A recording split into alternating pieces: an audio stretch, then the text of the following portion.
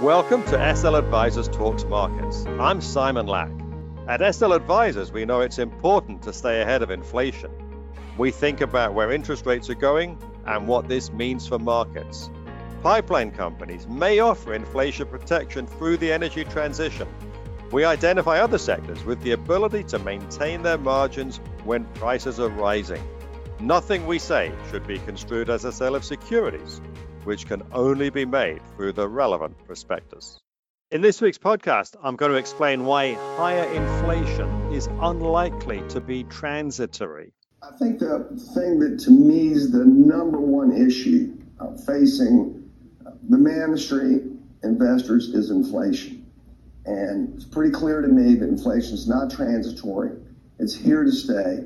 And it's probably the single biggest threat to certainly financial markets, and again, probably, I think, to society just in general. That's Paul Tudor Jones. Like many investors, he's reaching the conclusion that inflation is unlikely to return to 2% anytime soon. In America, when confronted with a problem, we go big. The fiscal stimulus in response to COVID was as much as 5 times the loss in output. We had the shortest recession in history, over almost as soon as it began in the spring of last year. And yet, even a year later, we had another stimulus package. The fiscal response to COVID was used by Democrats in Washington after the election to inject another $2 trillion of stimulus into an economy that by then didn't need it. Federal unemployment benefits continued until September. States like New Jersey, which continued to take the money, have among the highest unemployment rates in the country. New Jersey's is 7.2%, almost 2% above the national average of 5.4%. New York, another very liberal state, is 7.4%. Florida, a much better run place, has only a 5% unemployment rate. Rising inflation means bonds are a pretty good bet to lose money. They've been distorted for years by the investment of trillions of dollars that doesn't care about returns. Our own Federal Reserve owns $8.5 trillion of bonds. Japan owns $1.3 trillion in US government bonds. China owns $1 trillion. They just want safety and liquidity. They're not too worried about inflation. Because non-commercial buyers like these and others are keeping yields low, there's less pressure on the Fed to raise rates. For investors, it means that a traditional allocation to fixed income is very likely to lose money. For an investor in particular, most of this audience, it's absolute death for a 60-40 portfolio, for a long stock, long bond portfolio. So the real question is, how do you defend yourself against it? How persistent will this be?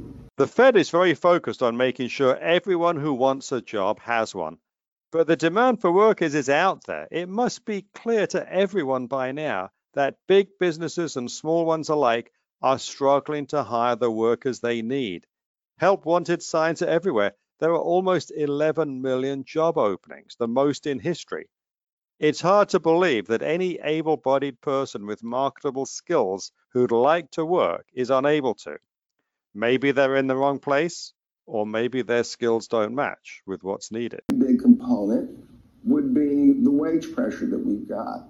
And the easiest way to see that is obviously job offers relative to unemployed. We're 10.4 million job offers, 7.7 million unemployed. It's clear that we have a structural issue in our labor force that's not going to be solved by 0% interest rates and quantitative easing.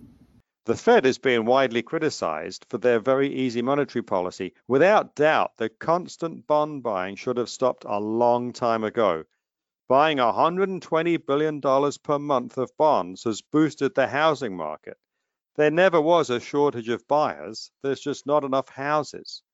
When the problem is on supply, not demand, it's hard to see why low interest rates are the solution.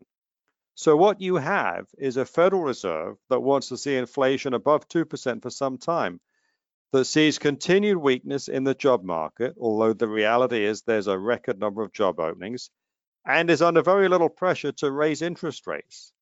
In years past, bond investors would have been selling, pushing up bond yields. The Fed would have felt compelled to act. Today, it's hard to find any negative impact from inflation. Stocks are at all-time highs. Bond yields remain low because of so many buyers who don't need a return.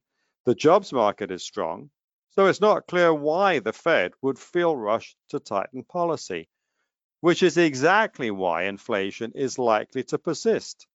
Transitory, which is how the Fed has described current high inflation, will take on a new meaning for investors. When something is transitory, that means it's lasting longer than we thought. First and foremost, we have a Federal Reserve Board that are inflation creators, right, not inflation fighters. What an indictment. When before in history has it been possible to refer to the Fed as inflation creators, not inflation fighters? When you think of all the past Fed chairs whose responsibility was to preserve purchasing power, Paul Volcker must be turning in his grave. Alan Greenspan must be deeply dismayed. But the Fed's mistakes are creating opportunity. For the first time in many, many years, stocks that respond to inflation are worth owning. That includes energy, where oil and gas prices are up thanks to rebounding demand, and environmental extremists who have bullied companies to cut investment in new production. When government policy is aligned with the Federal Reserve to generate inflation, it's time to own inflation-sensitive stocks. You can learn more about potential investment solutions on our website, sl-advisors.com. Thank you for listening to SL Advisors Talks Markets. To find more episodes like this one, go to our website, sl-advisors.com. There you can sign up for our blog, follow us on iTunes, Spotify, and follow us on Twitter @SimonLack.